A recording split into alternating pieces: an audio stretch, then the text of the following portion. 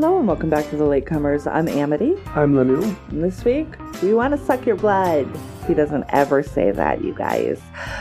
We watched 1931's Dracula. Nor does he go, bleh. No, he doesn't do any of that. And we're going to talk about it. But before we talk about Bela Lugosi and all things Spark Notes, how was your week? I had a lovely week. Well, the week was a work week, and it had its complications and its trials, but I had a very lovely weekend because I went with you and our other roommate We did a treat. to historical Casa Adobe. In Petaluma. In Petaluma, which is the adobe house that belonged to General Vallejo. Is that what Vallejo's named after? I believe so, The city yeah. of Vallejo? That makes sense. And yeah, it's not like General Novato. It was really fun. It was a nice day for it. It was really lovely. We got to visit there in this historical fortress, which was really not a fortress. We've been to a fortress. We went to Fort Point. Yes. But this was a rancho. And it was very much what... It smells like corn in the sun. Yes, it does. We got to learn about lace making. Right. And I correctly identified a millstone. You did? Mm-hmm. And we saw all the rooms where the civilized Indians that worked on the rancheros, that these signs need to be... I understand that it's kind of like what we talked about in Without Works. Like, well, when they're putting together the New Testament, St. Paul was there at the time. He knew all the right people. He had all these sort of stories about meeting the apostles, so he gets included a lot. And I had a funny feeling that when we're looking at the plaques in each room that we were there was a bunch of repeat quotes. I feel like there were 9 people that they talked to, and they basically said 4 things a piece, and then they took all those quotes and put them in different rooms accordingly. Because there were duplicate quotes on some of those plaques. Y'all read the plaques. Roman Mars says read the plaques. You should read the plaques. I read the plaques all the time. All the time. It is, and even in the bad light. Because it is, at one point, the Major Domo's room, you walk out of it into the light, into like daylight. It's almost blinding. It's like a cave at times. And it's preserved in such a way that you're seeing the cracks in the walls. Yeah. You're seeing some of the original furniture, as a matter of fact. Yes, things. They say. We don't know. Yeah. It could be a lie. And there's rooms there for scraping the hides clean. The hides clean, and a big stack of hides. And they're used to make saddles. A saddlery. Right. And there's a loom. There's a loom and spinning wheels. Right. And there were 2 big ovens that looked like eggs outside, because all of their cooking was done outside of the house. Why? Fire makes smoke. Smoke makes your bedroom not a great place to be. So you cook in a separate house, basically, or outside entirely. It was cool. Yeah, the part of the disappointment with the plaques was that they were quotes from contemporaries. So they had the contemporary attitudes. Yeah. And so they're all about the tame Indians and the civilized Indians, as opposed to the wild Indians. I'm like, oh, God, yeah, right. Those were probably my people, the wild ones, Apache. But we went there, and it was really lovely. It was a really lovely experience. I recommend anybody in the state to go there. The other signage was also things like, don't touch the prickly pears, because prickly pears are prickly. So, that's who they're talking to. They're saying, right, exactly. What does this do? There's a wonderful, because you walk from the parking lot around this sort of round walkway that turns around almost in like a semicircle or a spiral almost. Until you reach the house. Yeah, it's up a little hill, not too, and it doesn't. It's not a huge exertion. No. But all along the way is lined with these beautiful cactus that are bursting into flowers, and they have prickly pears. It's a really good time to see because the cactus flowers are blooming, so you can see the pretty peach and the yellow of the cactus flowers. But then they turn into Un pear. Un prickly pear. But you know what a prickly pear is? It's prickly. It's not a pear. Pears are soft. It's a cactus fruit. Right. It is the fruit of a cactus, and as such it is covered in cactus spines. Right. So, Don't touch the prickly pears. They're prickly. We went there for, we didn't realize it was a special occasion. We just spontaneously decided to go.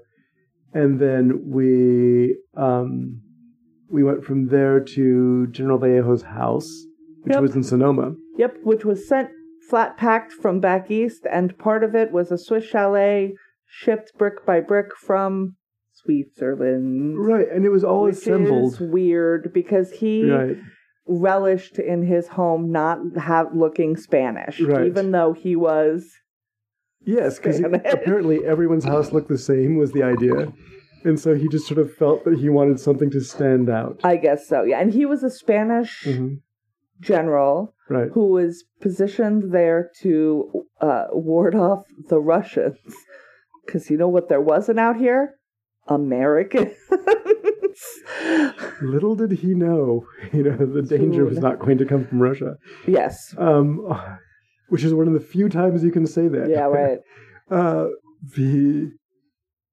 The house is really lovely. It's a Victorian house, aside from the actual brick house. Yeah.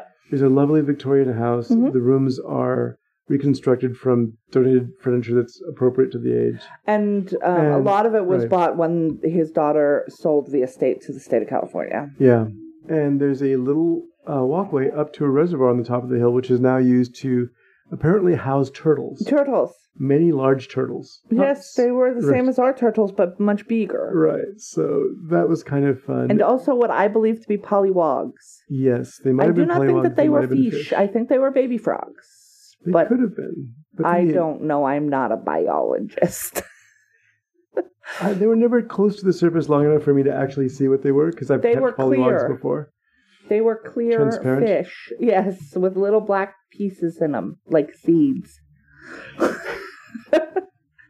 I don't know. That's how I described them to you. And then at the end of the day, we went to Seared, which is a steakhouse in Petaluma, and it was yum. Oh, yes. And the beverages were delicious. The beverages all had really fun names. You had one called Rum Forest Rum. Oh, yes. It was served in like a tiki jar. A blue tiki glass, like a blue ceramic tiki glass, yeah. So I felt very much at home. It's like, oh, okay. You love a tiki drink. It's like your favorite thing. Is it a dessert? Is it alcohol? What is it? It's got banana liqueur in it. It's dessert.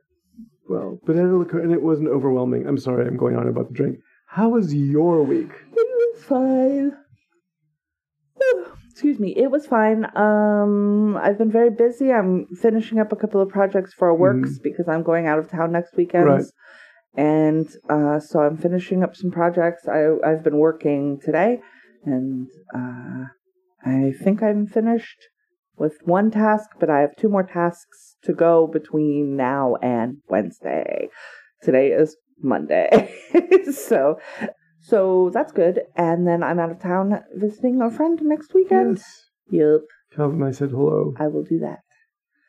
But in the meantime, do you want to talk about Yes, Dracula? I'm not sure how to discuss it. 1931. I feel like... Let's start with this. What? Have you ever seen this movie before? I have seen it once before, a long time ago. Like what? Like how long ago? Like before when you were little? Alex was born? Okay, but you are like an adult. Mm-hmm. Because I feel like last time when we did Dorian Gray, I kept going. I had just finished reading the book. Yeah. So I kept referencing the book and was like, well, there's just so many differences because this isn't based on the book. It's based on a play. Yeah. But I don't want to compare this to the... Because we could go on all night going, they changed everything around. And I have never read the book. Mm-hmm. I have entertained the thought of reading the book for approximately 6.5 minutes. Right. And in that time, I read 2 pages of that book and I went, It's epistolary. It is, which is not a thing that I don't like. Right. It is... It just was not, it did not grab my attention. And part of that, I think, is because I've seen enough of adaptations of the story, or I know just through cultural osmosis, enough adaptations of the story that I'm like, when do you get to the good part? but gets to the good part though. But so my fundamental understanding of the story structure of Dracula comes from a Keanu Reeves movie. I'm sorry, everybody, but there we are. The Francis Ford Coppola movie. Yeah, there you go. And so when we started, I presumed that the man upon whom we start was one John Harker. Mm-hmm. And that is how he is referred to in the credits of this. John, not Jonathan. But it wasn't. It was Renfield. Yes. Who was making... And I don't remember the Renfield story from the other one, so I don't remember his By the time you see Renfield in the Coppola version, which in many ways is one of the closer adaptations of the story, it's he's played by Tom Waits, and he's in a straitjacket in his cell. Okay, so we don't know what he has done for Dracula, which I like this, actually. Mm-hmm. So first we need to start with the fact that I have trouble with movies set in this time period. All right. Not because, it's black and white. Because the actors that they put in these movies, combined with the pancake makeup and the lighting that they use in these movies, makes every single Caucasian presenting man in these movies look identical to me. Right. I have a lot of trouble telling which character is which. And I'll tell you why that's nothing to be embarrassed about. Think about the actors from the 30s to 40s onwards to like the real and when color really became a mainstay. Yes. Think about people like Cary Grant or John Wayne. They looked different. Yeah. These were actors who looked different from because when we watched last week, we're watching Herta Hatfield and we're watching young Peter Lawford. These guys all kind of become one guy. They kind of, yes. Right. There's a look of, you're a person that a studio would hire to be an actor. Right. And you look like all the other people that the studio would hire to be an actor. The women are the same way. Mm-hmm. There are like two versions of women. One look like beautiful dolls with perfectly round faces, right. And one look like adult women who probably have had sex in their lives. Those are the two. Yes. Those are the two types of women. Men don't even get that. Yeah, when I was watching Dorian Gray with you, and I was trying to puzzle out Herta Hatfield as an actor because looking at that, it's like, well, he was distinctive looking, right? Especially in that movie, but nobody else was his age either. Right. And I think that when you're looking at that film, these are the kinds of faces that were always pushed by casting agents. Yeah. And again, as I said, if you were unusual looking, if you were very tall, or if you could sort of make a mark for yourself. So at a distance, the person that plays Renfield and the person that plays Jonathan Harker look very much the same to me. Right. What they're doing when they're on screen in proximity to each other is very different, so that was why it was easy for me to tell the difference, but they could have been twin brothers playing those characters, and I would just been like, the same people, same person. So I still have trouble with that. Now, who stands alone here? Bela Lugosi. Bela Lugosi looks like Bela Lugosi and nobody else. There you go. That's an example of... So Renfield, we see going, he wants to go, he needs to meet a carriage at midnight, which... Whoop, whoop, whoop. That's a red flag. And he's in... they're speaking Hungarian, but... They're going into Transylvania, which is part of Romania. Romania, okay. So he's headed out there. He needs to meet a carriage that's going to pick him up at midnight to take him up to Castle Dracula. And the carriage driver that he has taken up this far, and the hotelier, the people at this way station are like, that seems like a terrible idea. It's a bad holiday, evil omens. You don't want to go up there. Don't do it. And he's like, I said, Uber, take me to where I need to go. And he does go. People who love horror films, this is the archetype for all the... Cabin in the Woods did it. Right. You walk into the town, you walk into the inn, and everyone gets quiet all of a sudden. what's that person up to? And it's just very funny because watching this. And really... the interactions between him and everybody, like they're throwing his like he thinks he's going to take the carriage onward, and they're like throwing his luggage off, and he's like, no, put it back on. And they're like, no.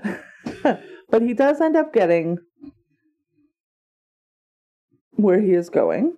Now, the scene with the driver is actually really cool, too. And then so he gets up to Borgo Pass, and he gets out in a very tuck and roll grandma move. Right. Like, the carriage barely stops to let him out, and then he's just standing there, and he goes up to another carriage that's there, and he says, Dracula, and I'm like, who the fuck else?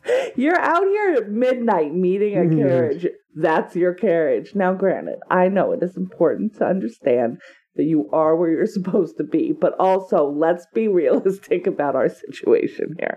So he does get in the carriage. He gets in the back of this big ass carriage after handing his valise, his bag, and his suitcase to the coach driver, who is Dracula, everybody. And you know it's Dracula because his eyes always glow, no matter what disguise. We saw him earlier, so we know who he is. And he hands that up to the outside of the... And I'm like, why don't you take your shit on the inside of this giant carriage with you? But okay, idiot. And then at one point he pops his head out to look. And what does he see? He sees the rears of two galloping horses because he's really frightened. They're going up these very steep, narrow roads that are beautifully painted, I would say. They're so pretty. I was like, ooh, those are paintings. And also, it looks like he's in that painting. Right. And it's an art that is mostly lost nowadays. But it's cool, though. It is really, the stuff that was done, especially in black and white, it transferred really well. He's going up this narrow mountain pass, and he sees the horses pumping away, and this bat suspended over them. Yes. And the bat... Which is so funny. Right. The bats in this movie are the best bats. I love them. I would like them to have them as pets. They're so good. When they get to the house, he gets out. There's nobody, and he goes in. His stuff is gone because... They were left on the side of the road because why didn't you just take them into the carriage with you? Whatever. And he goes into the house, and it's a ruin, by the way. The part he comes into is a ruin. Yes, he walks to the front door, and it is cobwebs and dust and nothing where you'd think this is where I'm supposed to be at 2 o'clock in the morning. There's a spider web covering the entire staircase. It's gross. The spider itself is like the size of a roller skate. Yes. There's a big spider, lot of spider webs, and then Dracula appears. I bid you welcome.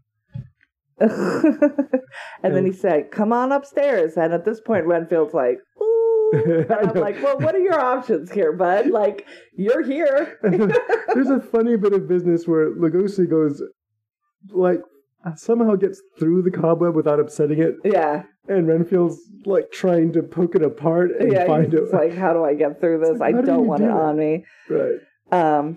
They do end up going up to where I guess Renfield's going to stay, and it is nicer there. There's a big fireplace and a big bed, and like a bay window door thing that open out. It's very nice. And there's food there waiting for him, and Dracula asks if he has everything that they just had discussed, and then we find out that Renfield has procured. Why can't I say that word? Procured the rental of Carfax Abbey for one Count Dracula, and is securing them passage, both Dracula and 3 boxes back to London. And so Dracula signs the paperwork, and then he offers him wine. And what does he say? I never drink wine. Yes. I love that. He's really good. And yes.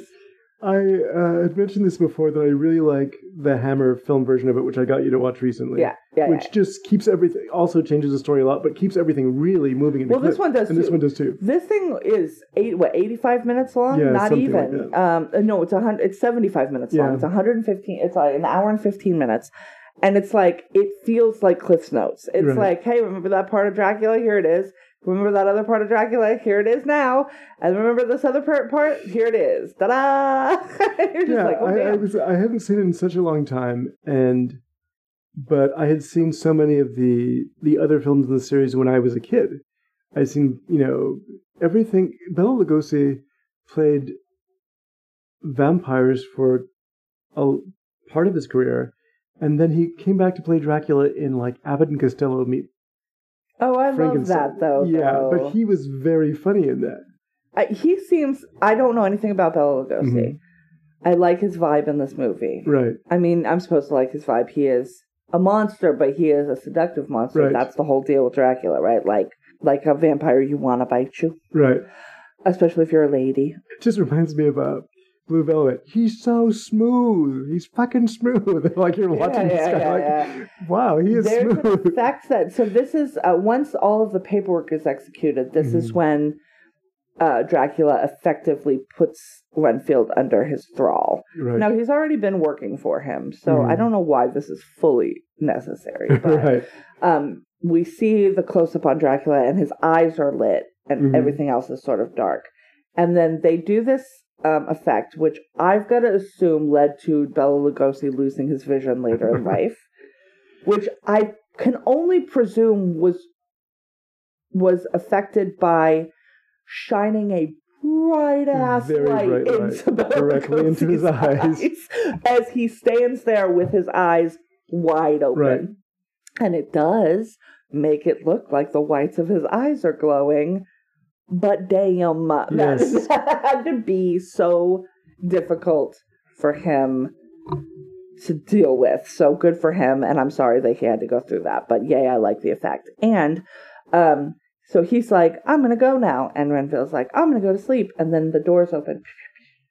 And then we hear, oh, the wolves. And what do they say? Children of the night. What music they make. What music they make. And there's a lot of great writing in this. Yes.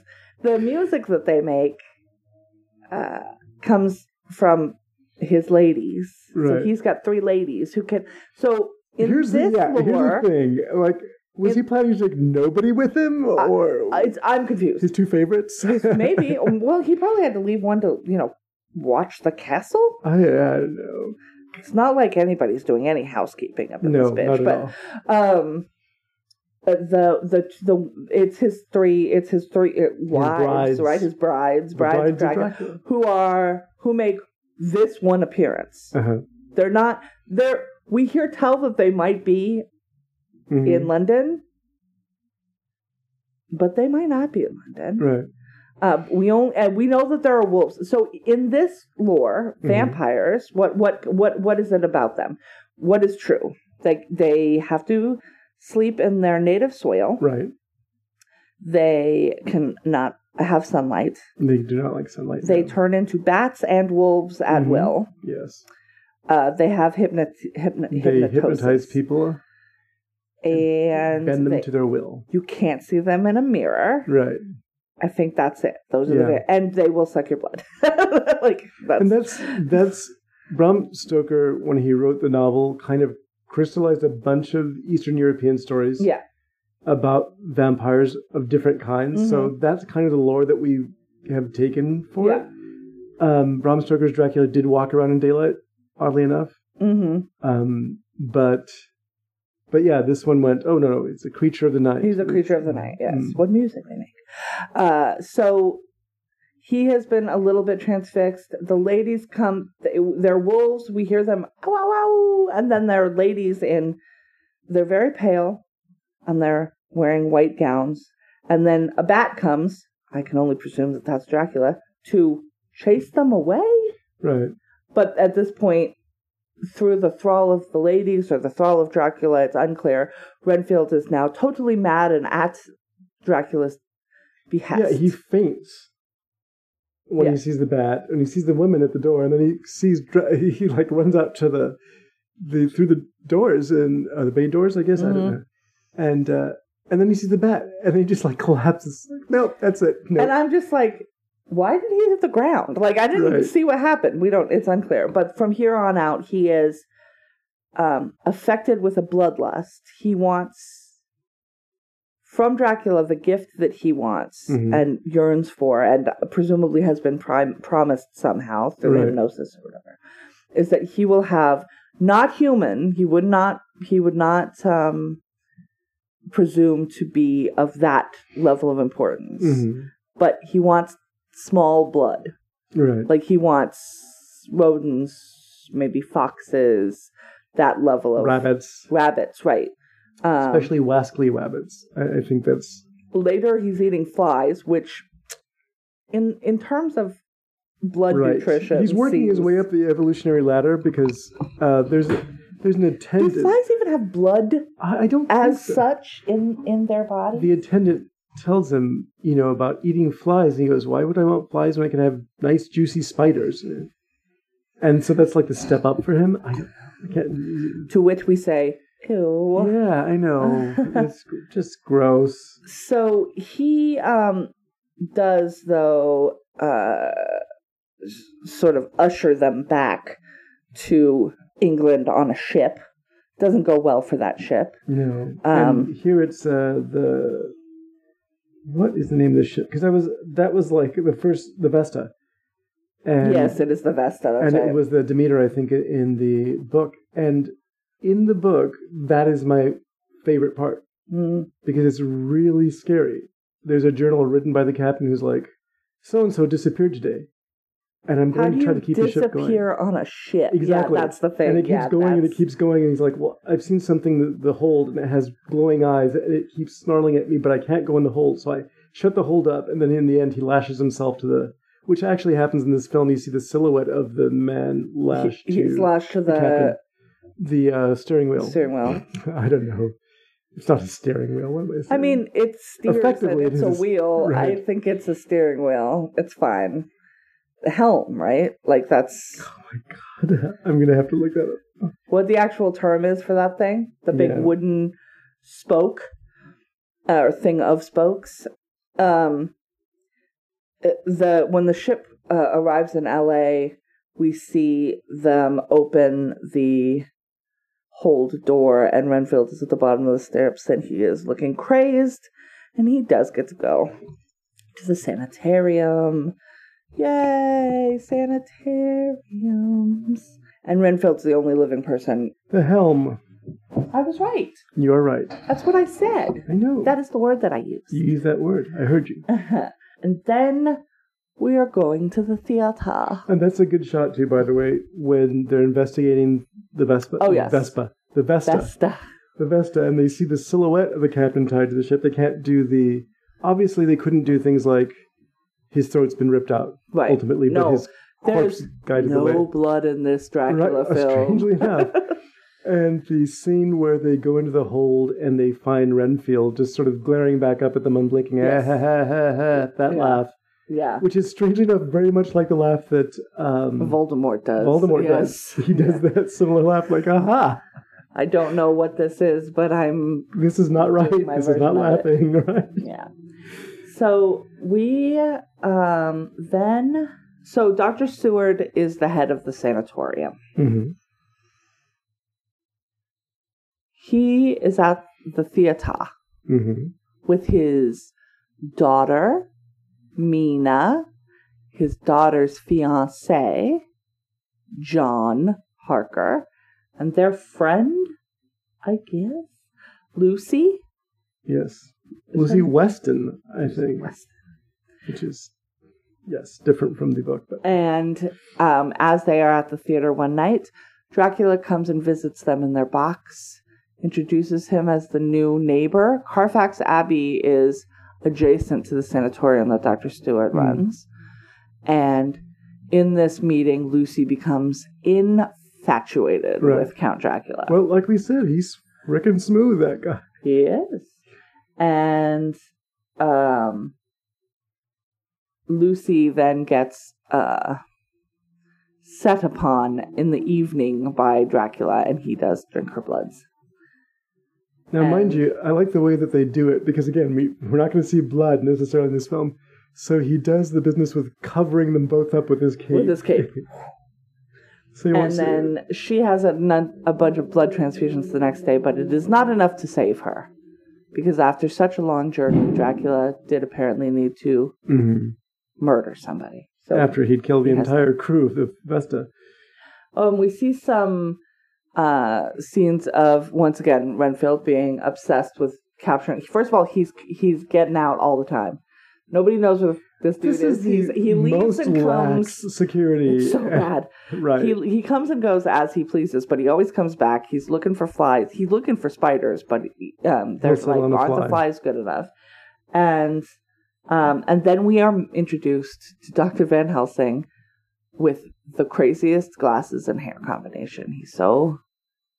He looks like a caricature. And we see him with a vial of Renfield's blood. He does something to it, science, and declares. Yes, it glows at the end of it. I mean, declares really... there's a vampire in London. his supposition. Right, go ahead. I want to hear your take on this because this is amazing. The A to Z of it is pretty amazing. So something in Renfield's blood has tipped him into believing, because there's no indication during this film at all that he has been studying vampires and has proven their existence elsewhere, right, and this, that, and the other. This is his first, quote-unquote, proof of vampires, and with that, he will now say definitively that he knows everything there is to know about a species and life form that we have literally and just... It should be the biggest news in the world. Scientific, yes, exactly. Yeah, it's like, oh no, there's another kind of human. About, right? About the, yeah, and that's always been weird in the story. It's like, the news doesn't... AP don't want to pick this up? Like, what the fuck is going on? The thing is, it was almost like you're watching him turn the water into wine or something. It's this weird kind of miraculous. Dips this into this, and then it's really just some sort of iridescent and then he's like, in the a vampire. A vampire. No, Nosferatu. They keep using this word. He says a vampire, and then somebody said a Nosferatu. And they say that in the carriage. Everyone uses the word, and this is after the film Nosferatu, the silent film, had been made. Yeah. And it was obviously, almost beat for beat at times, taken from the novel Dracula. Oh, interesting. So Bram Stoker's widow sued, and the film was taken out of circulation. Oh, interesting. So they had the word to themselves for a while, which is That's odd. really interesting. So Van Helsing starts spouting his wisdom about vampires, all of which is correct. Right.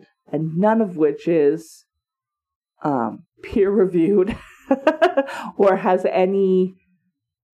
prior, right? He's relying entirely on folklore. That's what it is. So he's like, there's a vampire about, but they still don't know who it is.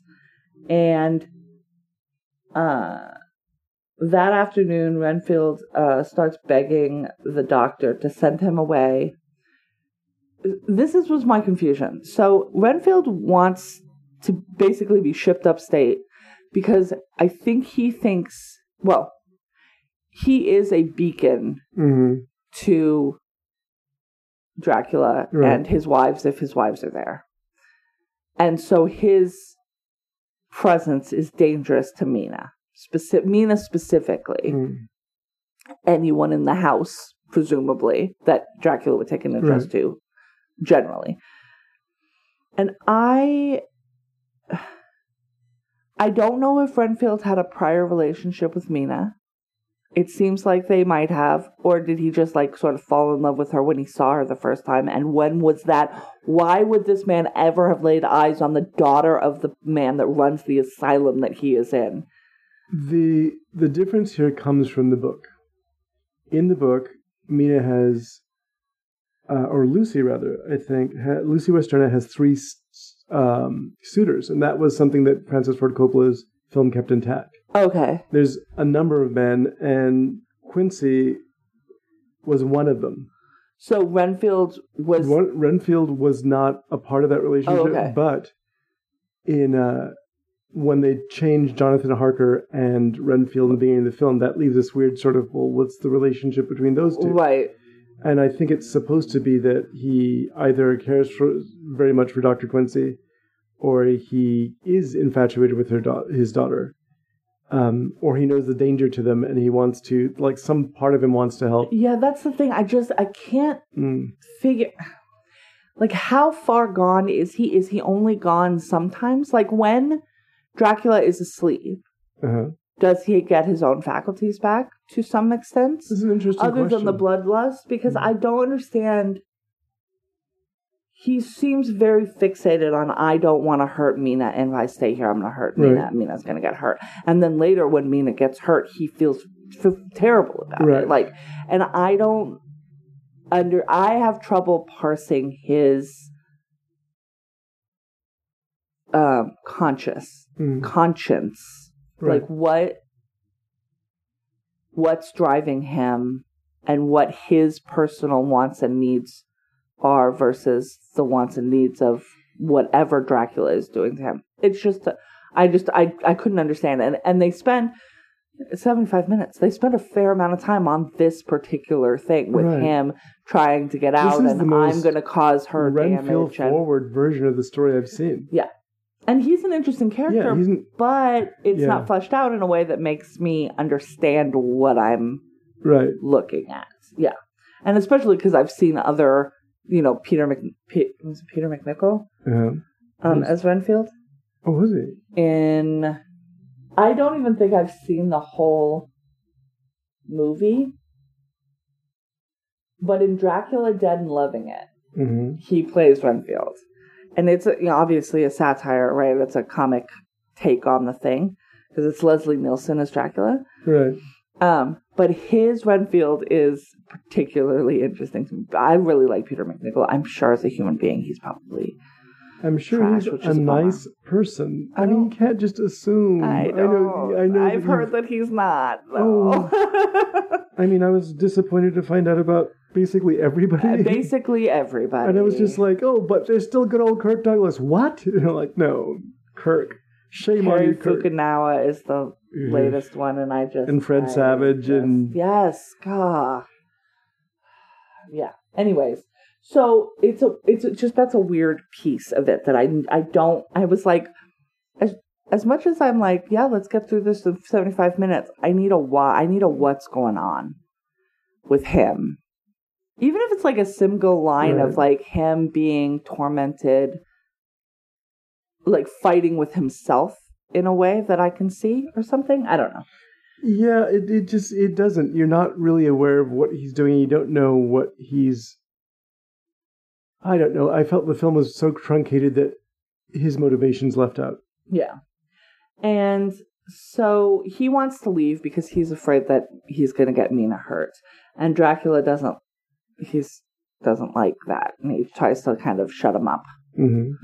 And then Dracula does go to Mina.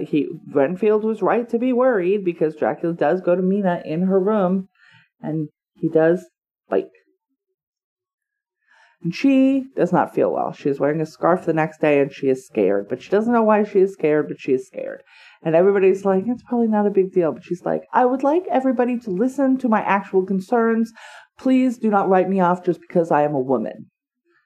And they're like, yeah, but you're just a woman, though. But then that's not entirely true, because Van Helsing does come. We see that she has a bite, or is it later? Well, that's when Van Helsing pulls the scarf away from her. The Mina Harker that was both in the book and in other versions of the film tends to be a lot more kind of badass. This Mina Harker didn't even need to be in this movie. Well, I think that was my disappointment with the film, is that she's very much a product of the 1930s. Yeah. And she's sort of, everyone is bossing her around. I like the actress. Her face has like a very moon shape, like not like round, like face on, but like her silhouette her chin and her brow are quite protrude quite a bit, and so she's got this like Mac the Knife silhouette, and she's a blonde lady, which I don't know why I don't picture Mina as a blonde, but she's not very it's all right. Interesting to me, except as a reason for Jonathan Harker to get mad, which is a crappy reason to have a woman. Yeah, in the book and in Coppola's film, you also have the scene at the end where, freed from Dracula's influence, when the men, her three saviors and Van Helsing, are being pursued by the gypsies. Yeah. Forgive the slur. The Romani, who are part of the, are protecting him. She actually just picks up a rifle and starts shooting them. See, yeah, that's what I would like to see. That was... I want some spunk, I want some oomph. Yeah. I didn't get that from this. And that was the problem, because even the Hammer Dracula that I showed you, the Mina there, despite the fact that she doesn't do something quite like that, she also is very much, she knows what she wants. And in that case, she really wants Christopher Lee. It's kind of funny. Yeah, and in this case... Yeah, we'll get to it in here in just a minute. Sure. But so Dracula comes to visit, just to pay a social call one evening, and that is when Van Helsing looks into this little like music box type thing, and it's got a mirror top, and we see that Dracula does not have any reflection whatsoever, and it's very cool. And then we're like. And Van Helsing is like looking at it, and then he like shows Harker. Mm-hmm. And then he, in the ballsiest move I've ever seen, he just goes, "Hey Dracula, what do you think about this?" And he just shows it. It's right in his face. And when Dracula knocks the thing to the ground and slaps it from his hand. Slaps it out of his hand, and I'm like, you are lucky this man did not rip out your throat because today. This man would have ripped out your fucking throat. But he was like, my apologies, Van Helsing will tell you why I did this, but I don't like mirrors. Deuces. And then he's out. Mm-hmm. And Van Helsing's like, he's a vampire. He's the vampire. It's funny. We figured out. I think that moment was just like, smack. I'm like, whoa, okay. Meanwhile, we hear tell of a lady in white who is luring children. It turns out that lady in white is not the brides of Dracula, but... Lucy, but it also might be maybe a bride. There's not enough attention paid to that. I think that's another thing that seems to be grazed over. But then Lucy Mina's like, I recognize that it's Lucy, and she does try and stop her, but she can't stop her because she's a straight up vampire now, and she does turn into a wolf. They're not in London. I don't know where they are. They're out in a Shire or Suffolk Shire or what I don't know. And when Jonathan realizes that Dracula is the aggressor of his lady and a vampire, he's like, I need to take her to London, and we need to get out of here. And I'm going to protect her by taking her to London. And Helsing is like, nope. And Stewart is also like, yeah, I'm going to listen to the doctor because he's going to make my baby bait, and I'm totally fine with it. So they bring just a grip of wolfsbane up into this house. And we know Renfield does not care for wolfsbane. But we don't know how Dracula is going to care about it. But he says he covers her in it, and he covers her bed in it, and he covers all of the entrances in it. But y'all, it doesn't matter. Because Dracula gets through those defenses anyway. Well, because it suffocates her, or she feels suffocated by it, and she, like in every version of this... runs out. Right. Heaving bosoms. Out into the garden. At which point she is nommed on again by Dracula because she can't. She doesn't learn. And also, her dad was totally fine with her staying here as bait, which is deeply fucked up. We get another Renfield escaped montage of Dr. Seward going, you better know where Renfield is, and the people at the hospital like, There are we don't. two characters in here, Nurse Briggs and Martin. Yes. That are here purely for some sort of comic relief. It's really exactly. Very weird. And I'm like, fired. You're both right. Fired. This is like a generation Your whole job after is vaudeville, to watch the lunatics in the asylum and make sure that they stay in the asylum. And they are terrible. I feel bad because poor Martin is the only guy that we see here. Yeah, those are the only two people, and who knows how big this asylum actually is. And it's wild. he's always losing Renfield. And there's all these sort of jokey things that he does with him, and he calls him a loony to his face, and all these other things, realizing, of course, that Renfield probably could strangle him. But, good Lord, Yeah, and then... get that. I don't get comic relief in old movies. I don't. And then he, tells Dracula, or tells them what Dracula promised him to give them sort of more idea. Because now I think he knows that Mina's in danger and it's his fault. So he has mad guilt.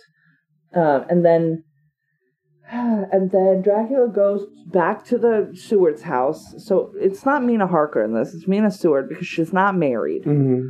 And talks with Van Helsing. And he's like, Van Helsing, you're too smart for your own good. Go back to where you came from and leave me be.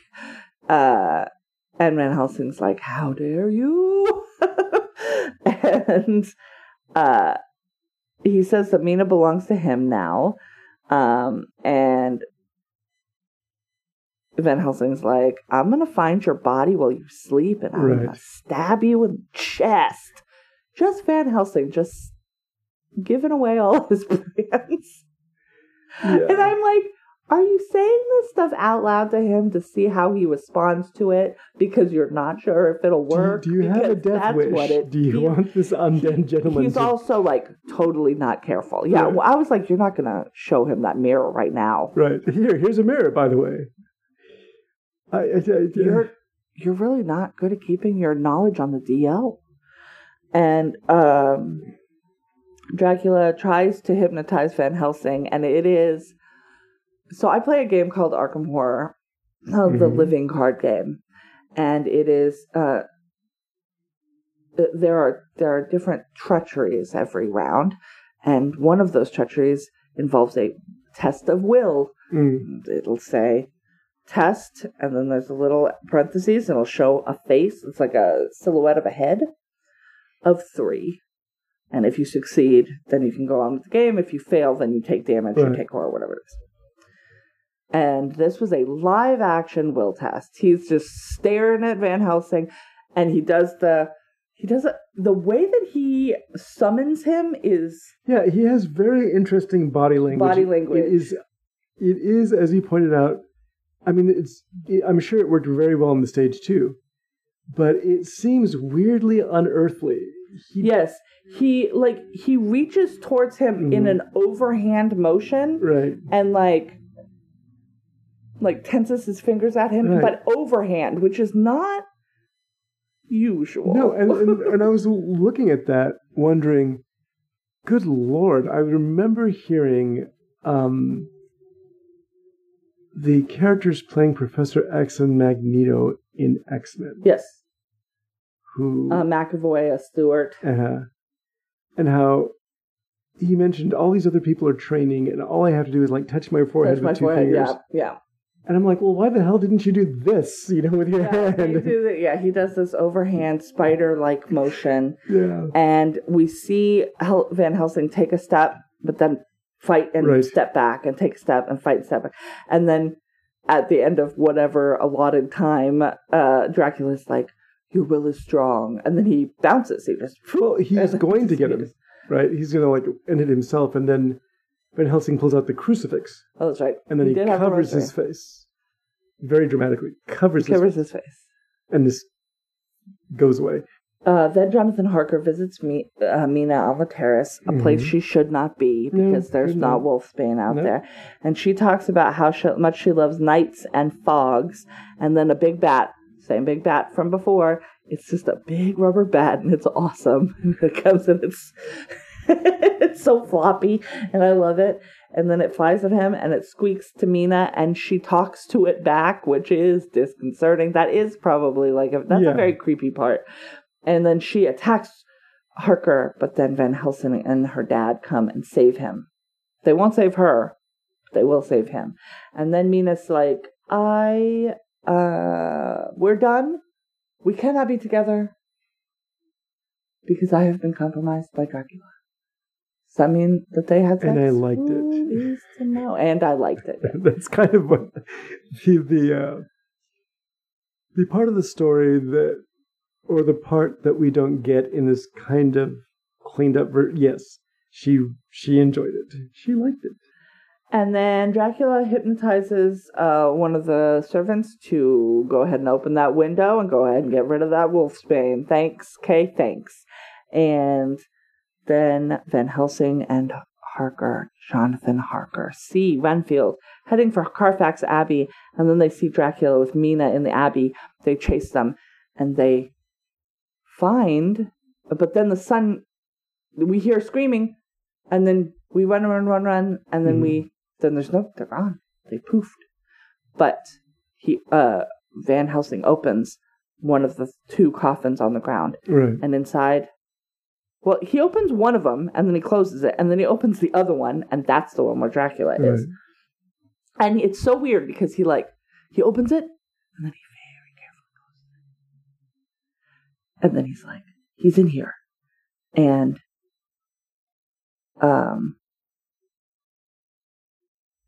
now I have to stake him through the heart.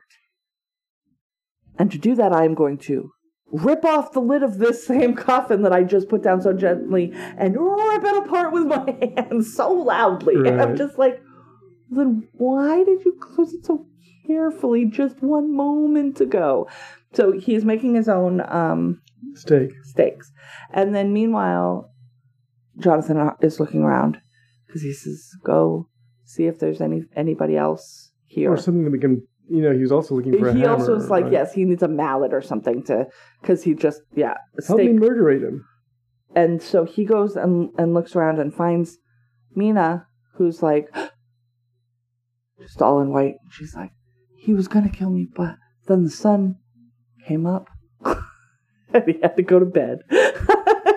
So then Van Helsing is, breaking apart that stake, and he impales Dracula through the heart, killing him. And then Mina returns to normal. But is she ruined still? Probably. I don't know. How forgiving is John? Well, how forgiving? Is he Joseph in the Bible forgiving? Right. That's very forgiving. And then that's the end. I mean, it ends, and then they go up.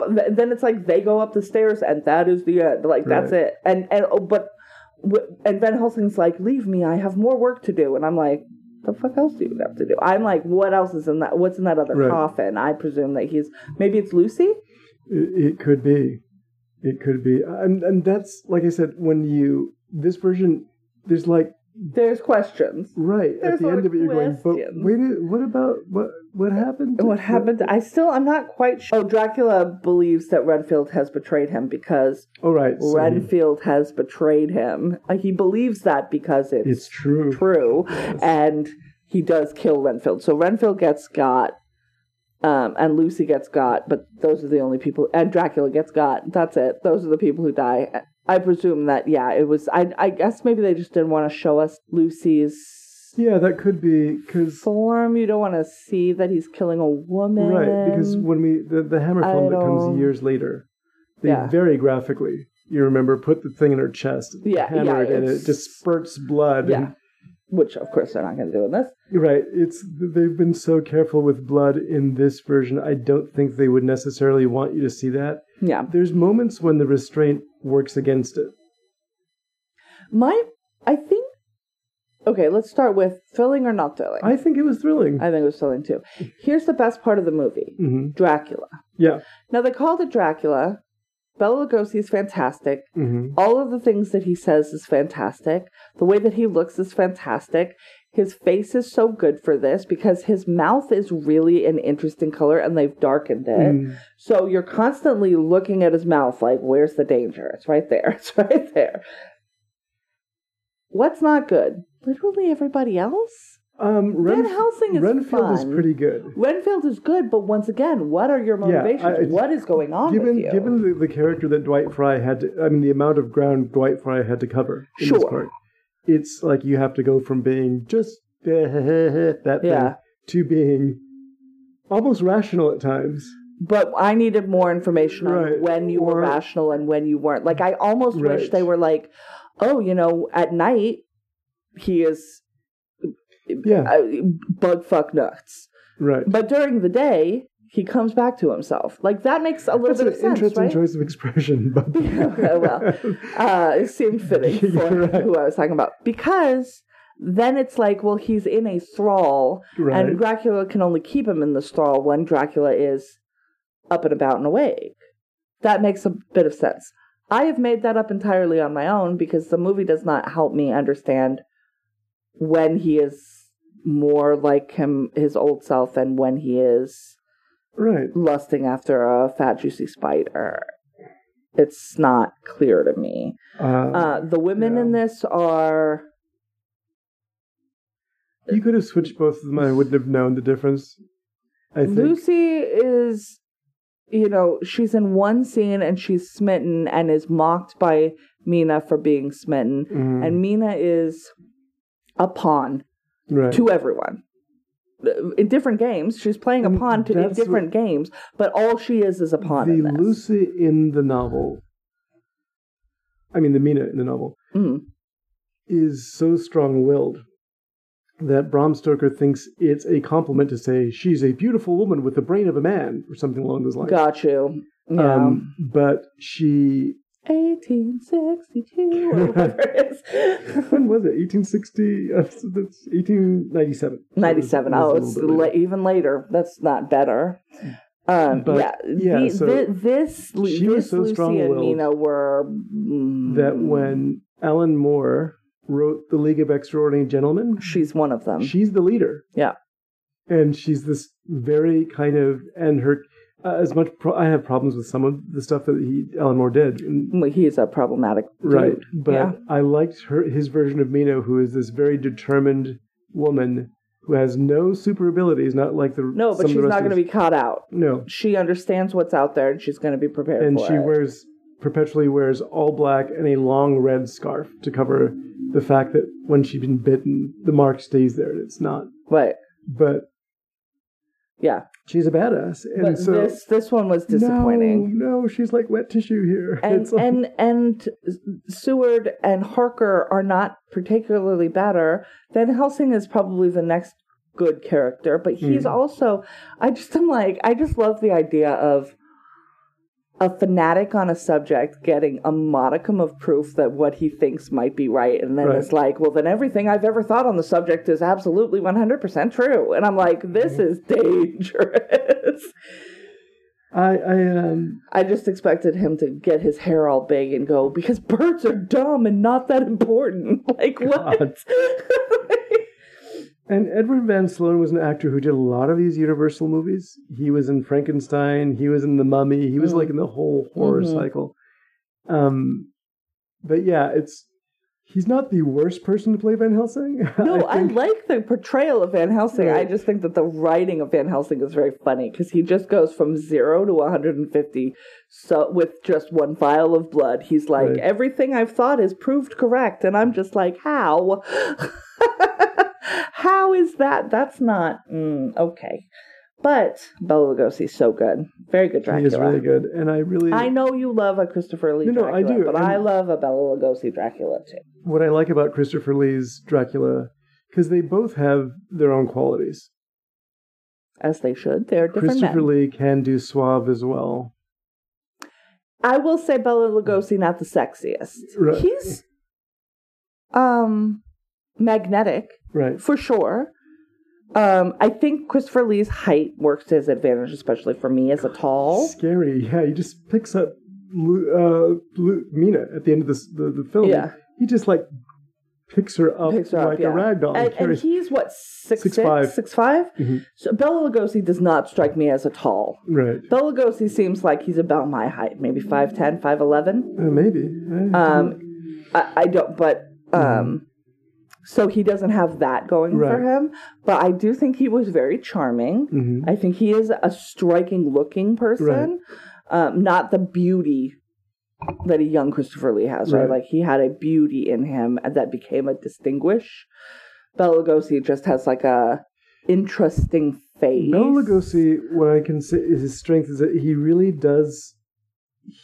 Both he and Lee share this kind of presence of command thing. Like, when they're telling you to do something, it's like, I guess I should do that. I should probably do that. It sounds like he seems to know because he says so, right? It's like, I should do what he says, And he's helped a lot by Carl Freund's cinematography, who is the guy who came up with the trick for the eyes. Which is, like I said, amazing, but must have been miserable. It must have been, because Boris Karloff talked about when he did a similar trick for The Mummy, how, like, no, I don't ever want to do that again. That's horrible.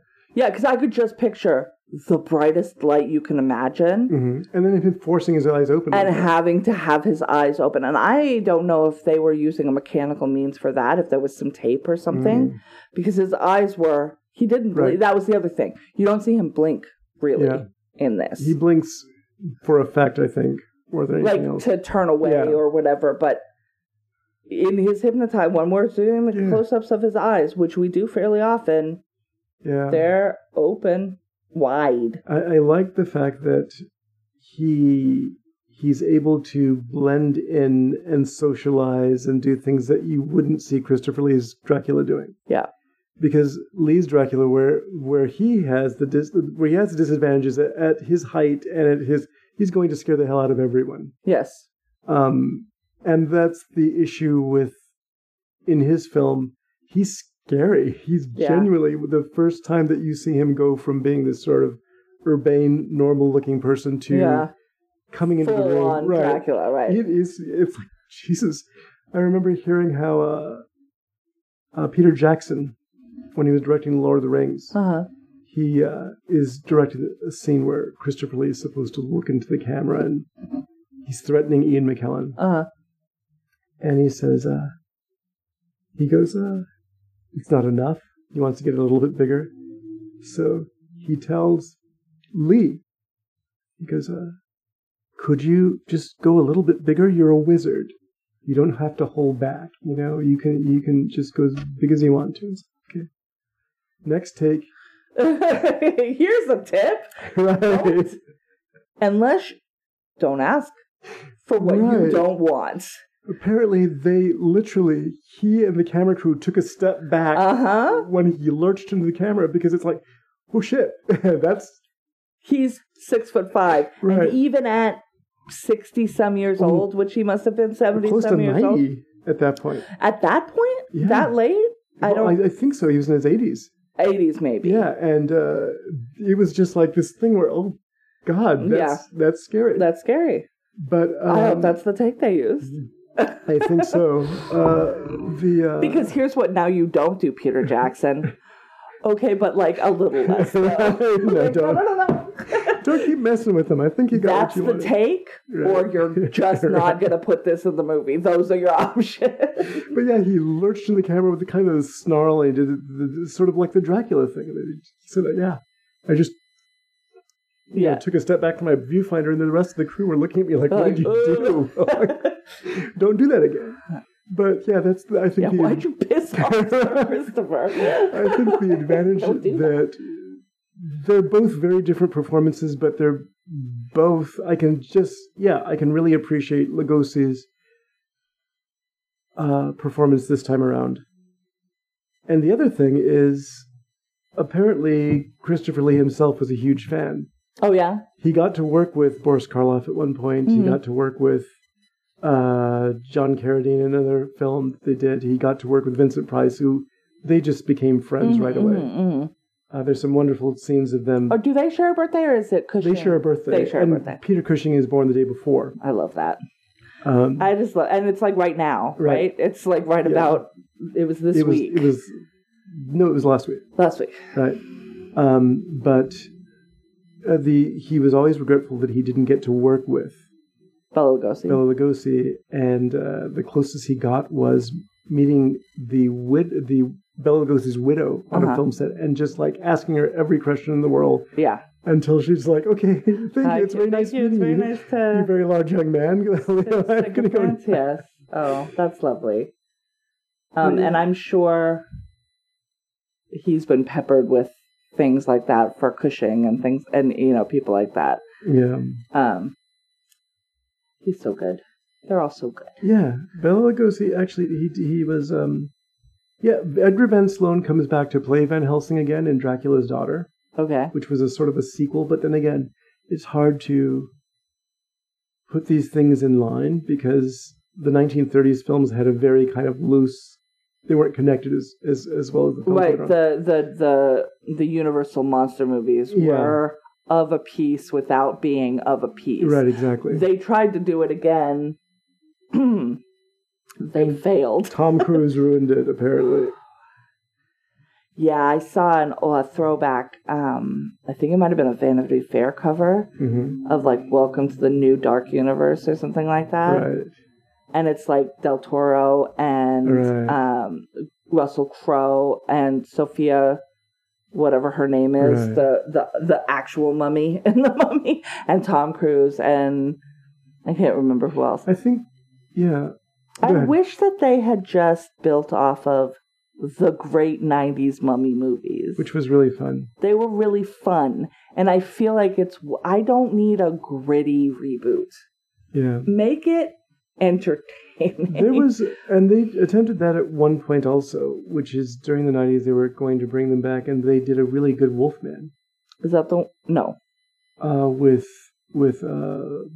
Benicio del Toro playing the Wolfman. It was the same thing that they were going to do for this set too. With I think Joe Dante was directing. Wolf, not Wolfman. That has Jack Nicholson in it, and it's different. Right, that's a good movie too, I think. But I only ever saw the last 2/3 of it. I went to a triple feature, and that was the first movie, and we were late. Really? It was that. The Shadow? Oh, I liked The Shadow. And something else that came out right around that same time that was of that vibe. It was a triple feature at Tan Was it Phantom? It might have been. It may have been. It was something along but I don't know when those came out. So, but it was like, it was of a piece, right? But we were late for Wolf, so. And that was the one that I was like, as a kid, I was in middle school or whatever, so that was the least interesting. And it's interesting in retrospect because that's a Mike Nichols movie. Oh, is it? Yeah. Really? Yeah. That's weird. Let me just make sure that so I'm not talking at my... And there's a lot of really... You could have paid me $1 million to guess who fucking did that movie, and Mike Nichols would be the last... Nor Ephron would be the last person I said, but Mike Nichols would be real close to the last person I said. Yeah, well... That's wild. Okay. And like I said, I was 14 or whatever. Right. It didn't... And if you were looking for a horror film, that's not it. Although there are horrific moments in that movie. Yeah. I think my favorite is when Jack Nicholson, after not being aware of his transformation, he wakes up, he's groggy, he's like disheveled, he's dirty, and he coughs up. Like Nicholson. Right. He coughs up in his sink, and he winds up. What is that? It's a human finger. Oh, no. That's upsetting. So there's some great horror moments in that film. But I feel like this coconut oil it's a timer. Yes. See, it's becoming liquid. It's too hot in here. But okay, so that is Dracula, right? Right, it's Dracula. That's where we're at. Dracula, 1931, thrilling, short. Y'all, if you've been assigned to read Dracula for school, this is an okay Cliff's Notes. Well, yeah, but... I mean, you're going to be wrong about things, but you'll get basically the gist. Yes, it's... The Francis Ford Coppola version is the closest. It's also 2 hours longer than this. But it also tries to give Dracula motivation by making Mina the lost love of his life. Oh, I don't like that. And so I didn't realize that. There's a flashback in the beginning with Mina being... And like just a doppelganger for... Well, yes, for his lost Elisabetta, I think. Are we supposed to believe that she's like Bathory? Is that why they called her that? Oh, I don't know. That's interesting. I didn't even think of that. I mean, I would think that it was going to be a nod to Elizabeth Bathory if that's what the name that they gave this made-up love of Dracula is. Yeah. The idea is that he's fighting against the Turks, and that's what the actual... Because they based it on the My actual... big problem with the Francis Ford Coppola version is what's happening with Gary Oldman's accent? What is he It's really interesting listening to Lugosi's genuine Hungarian accent. I love it. And he wasn't even the first choice for the part, because it was supposed to be, interestingly enough, it was going to be Lon Chaney, who we'll see later in Phantom of the Opera. Yes, soon. Playing both Dracula and Von Helsing. I've never seen a Lon Chaney. I've only seen Lon Chaney Jr. He makes me cry. Right. But yeah, he was going to play both Van Helsing and Lon Chaney and Dracula. Both of the that parts. Would have been really interesting. They really want a lot from Lon Chaney, man. Right. It's just let him live. He was amazing, and you'll see that when you see the Phantom of the Opera. Well, of course, I have no doubt. But he. But they also wanted to pay one person, right. So he died before he could participate. Yeah, he died in 1930. So the part was. I'm sorry, did all of his makeup kill him? No, I don't think so. He wasn't even 50 when he died. I think there was a lot of physical strain. He has we'll talk about him in 2 weeks. He has a very interesting story. Okay, I will read up on him and we will talk about him. Particularly his relationship with the deaf community. Okay. Yeah, which is why he learned to pantomime. He was really amazing. Okay, we'll talk about him, like I said, in 2 weeks. So I didn't mean to open a can of worms. No, it's okay. But the thing is, it was supposed to be, and apparently, Lugosi was going through Los Angeles on tour with the stage play Dracula, and they offered him like $500 a week, some kind of tiny sum. Some sort of tiny, yeah. He was, I think, the lowest paid member of the cast in terms of the stars. That's a shame. And I will say, though, Dracula is probably the easiest on the body of all of the Universal. Right. Like, he didn't have to, he could wear a regular suit. He didn't have to do any... Yeah, because Boris Karloff's Frankenstein effectively did hasten his demise. Right. And I would think that being covered in wolf or mummy is an unpleasant experience. Or Lagoon, Creature from the Black Lagoon. None of those seem like... Yeah. They did blind him with the lights, so it wasn't all, wine and roses. But, like, of all of them, this is probably the lightest. All right, so next week, we're going to talk about Poltergeist from 1982. Oh. Who was the director? We'll talk about it. Well, that's something it has in common with this film. Yeah. When Todd Browning directed the movie, and he had his directorial touches. Like armadillos for no particular reason. Yeah, you know what isn't native to Romania? Armadillos. Or opossums. And some California ass. In a really strange scene, a very large Jerusalem cricket. Ugh, yes. Crawling over a coffin. And I'm like, what the hell is that for? I don't like it. Oh, God, no. I hate those things. Yes, they're scary. I don't know if they do any harm, but they're I don't really care. creepy. They're so big. They're so big. So, yes, next week we will have the same question. Who directed this movie? Which we had for The Thing. For The Thing as well. It's a theme now. It's a theme. It is it's the second theme for the Thrills. Thrills and directorial issues. Ambiguous directors. They said it was so-and-so, but was it? And so that's from 1982. You can find it most anywhere. I don't know how we're going to watch it. I'll put it in the notes, though. Until then, do you have anything that you would like to recommend? I have been out this weekend, so I didn't get to see much. Have you listened to anything? I have... No, actually, I have. I finished... No, I didn't. As a matter of fact, I had... You got... fuck all. I was just like, oh my God, I didn't do anything this week. I did, because last week we went to the movies, we did stuff. Yeah. And it's like, I recommend going to, if you're in the neighborhood, going to Petaluma and seeing this beautiful, beautiful. Okay, that's very specific to anybody in Northern California. You can do it. You can do it. Just take the trip. But I aside from that and catching up on Downton Abbey before it's taken off of Netflix. You are watching Downton Abbey at a clip. Right. And I realize I only have until the 31st to do it.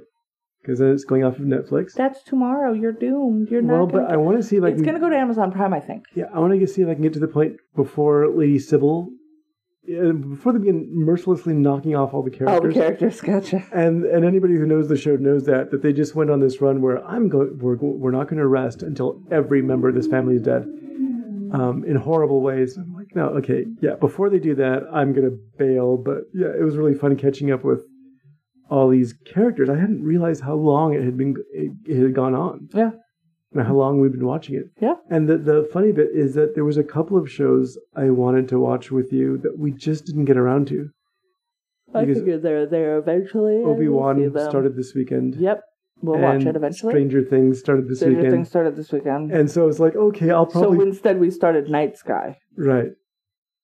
Season 1. So, or total, I don't know. There's 8 episodes. I don't know if they're doing more. I don't know what the story is. We've seen 1 episode.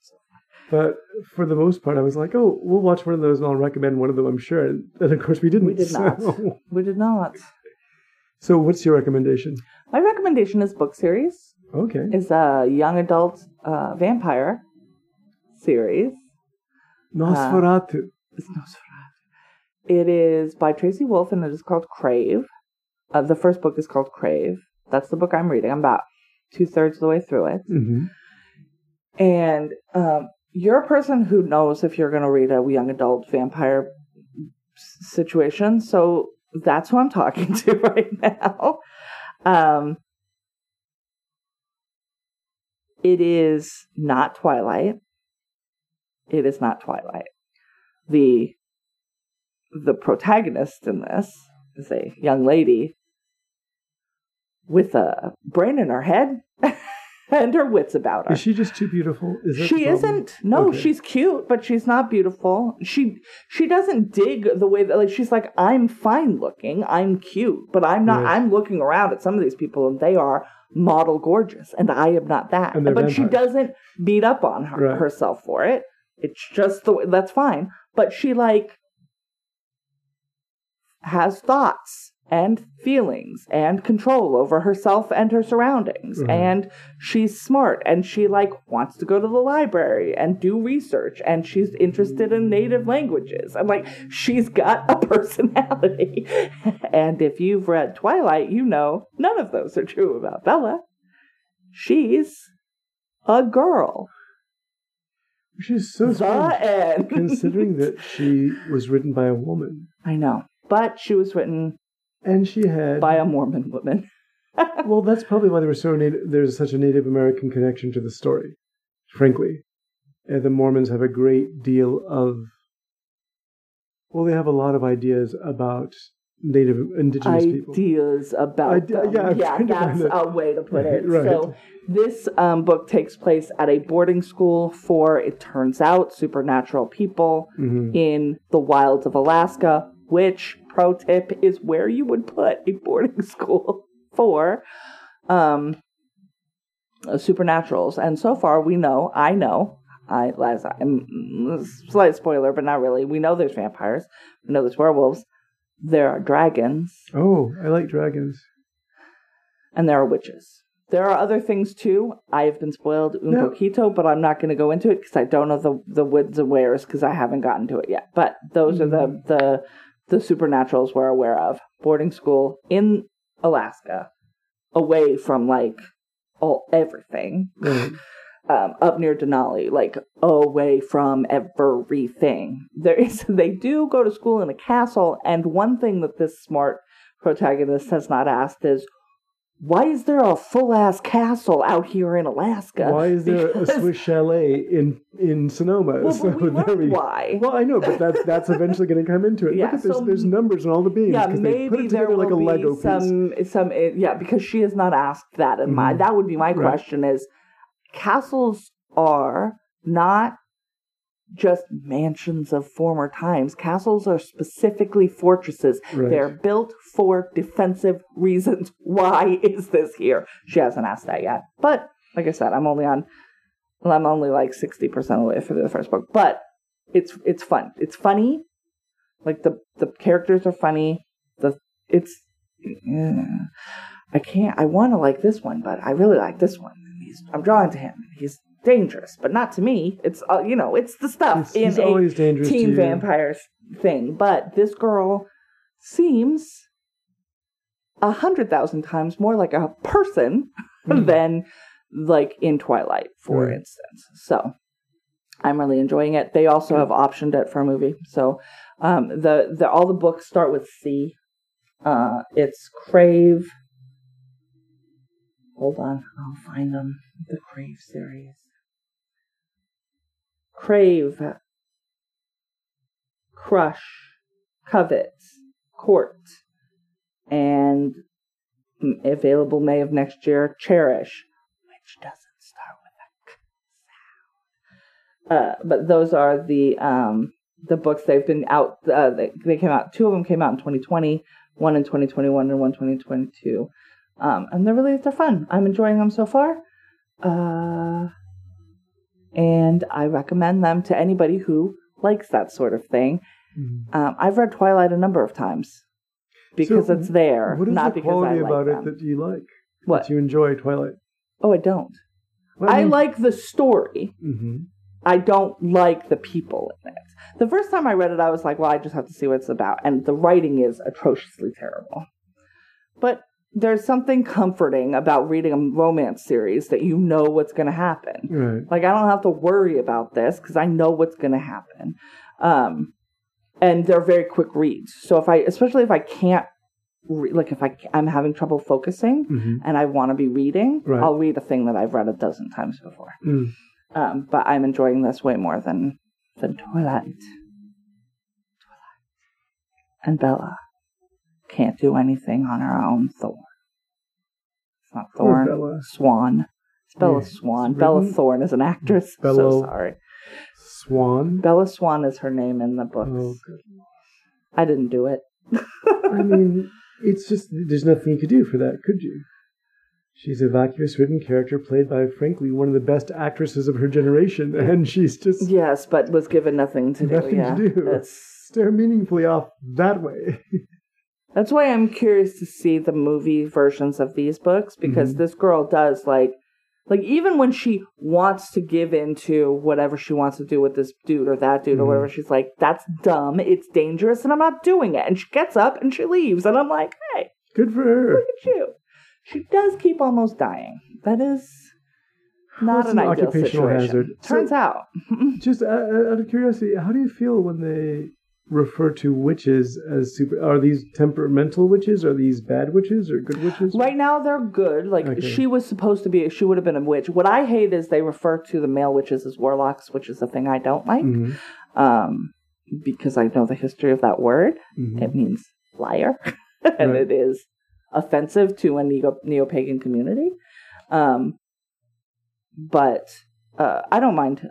Yeah. That doesn't bother me. And it does seem like she's got like magic, like she can make tea without making tea, or like make your bed without making your bed. Van Helsing, he can make weird things happen. But that's the thing. Like she can't fly or anything. Right. So I'm still, but like I said, I'm very early in the books where she just is learning that this is real. Okay. Like her parents were killed. So she's gone to live with her uncle and cousin. Her uncle runs this boarding school. So that is what has happened. And so she's been there for 4 days or whatever. And all hell is breaking loose. And so that's... now we got to figure out what her part is in it. Because, pro tip, on any young adult novel that may turn into a series, she's a chosen one For some reason. What is that reason? I don't know. I haven't finished reading it yet. So, but it's fun. Yeah. I like that. And it's quick, and it's in like real short chapters, so I can read in like 2-minute chunks, intervals. But also I spent 2 hours reading in bed this morning when I definitely should have been working. So, okay, that brings us to the end. This was a whole half an hour longer than I thought it was going to be. Well. Sorry. So the edit that I'm not excited about. It's fine. So if you have questions or comments or concerns, you can email us at latecomerspod@gmail.com. You can tweet at us at latecomerspod, or you can find us on Facebook by searching Latecomers Podcast in the search bar. We're watching Poltergeist from 1982 next week. Look out for that. Great relationship between those parents. They're my favorite. We'll talk about it next week. Yeah. And this amazing switch in tone that happens in the film. Several times. Yeah, you're just like, wait, what? No, this is where we're at. So, I love this movie. I'm very excited to watch it. So, yeah. We're watching that next week. We'll see you then. Until then, I would like to remind you, please take your medicine, and we would like to remind you, better late than never.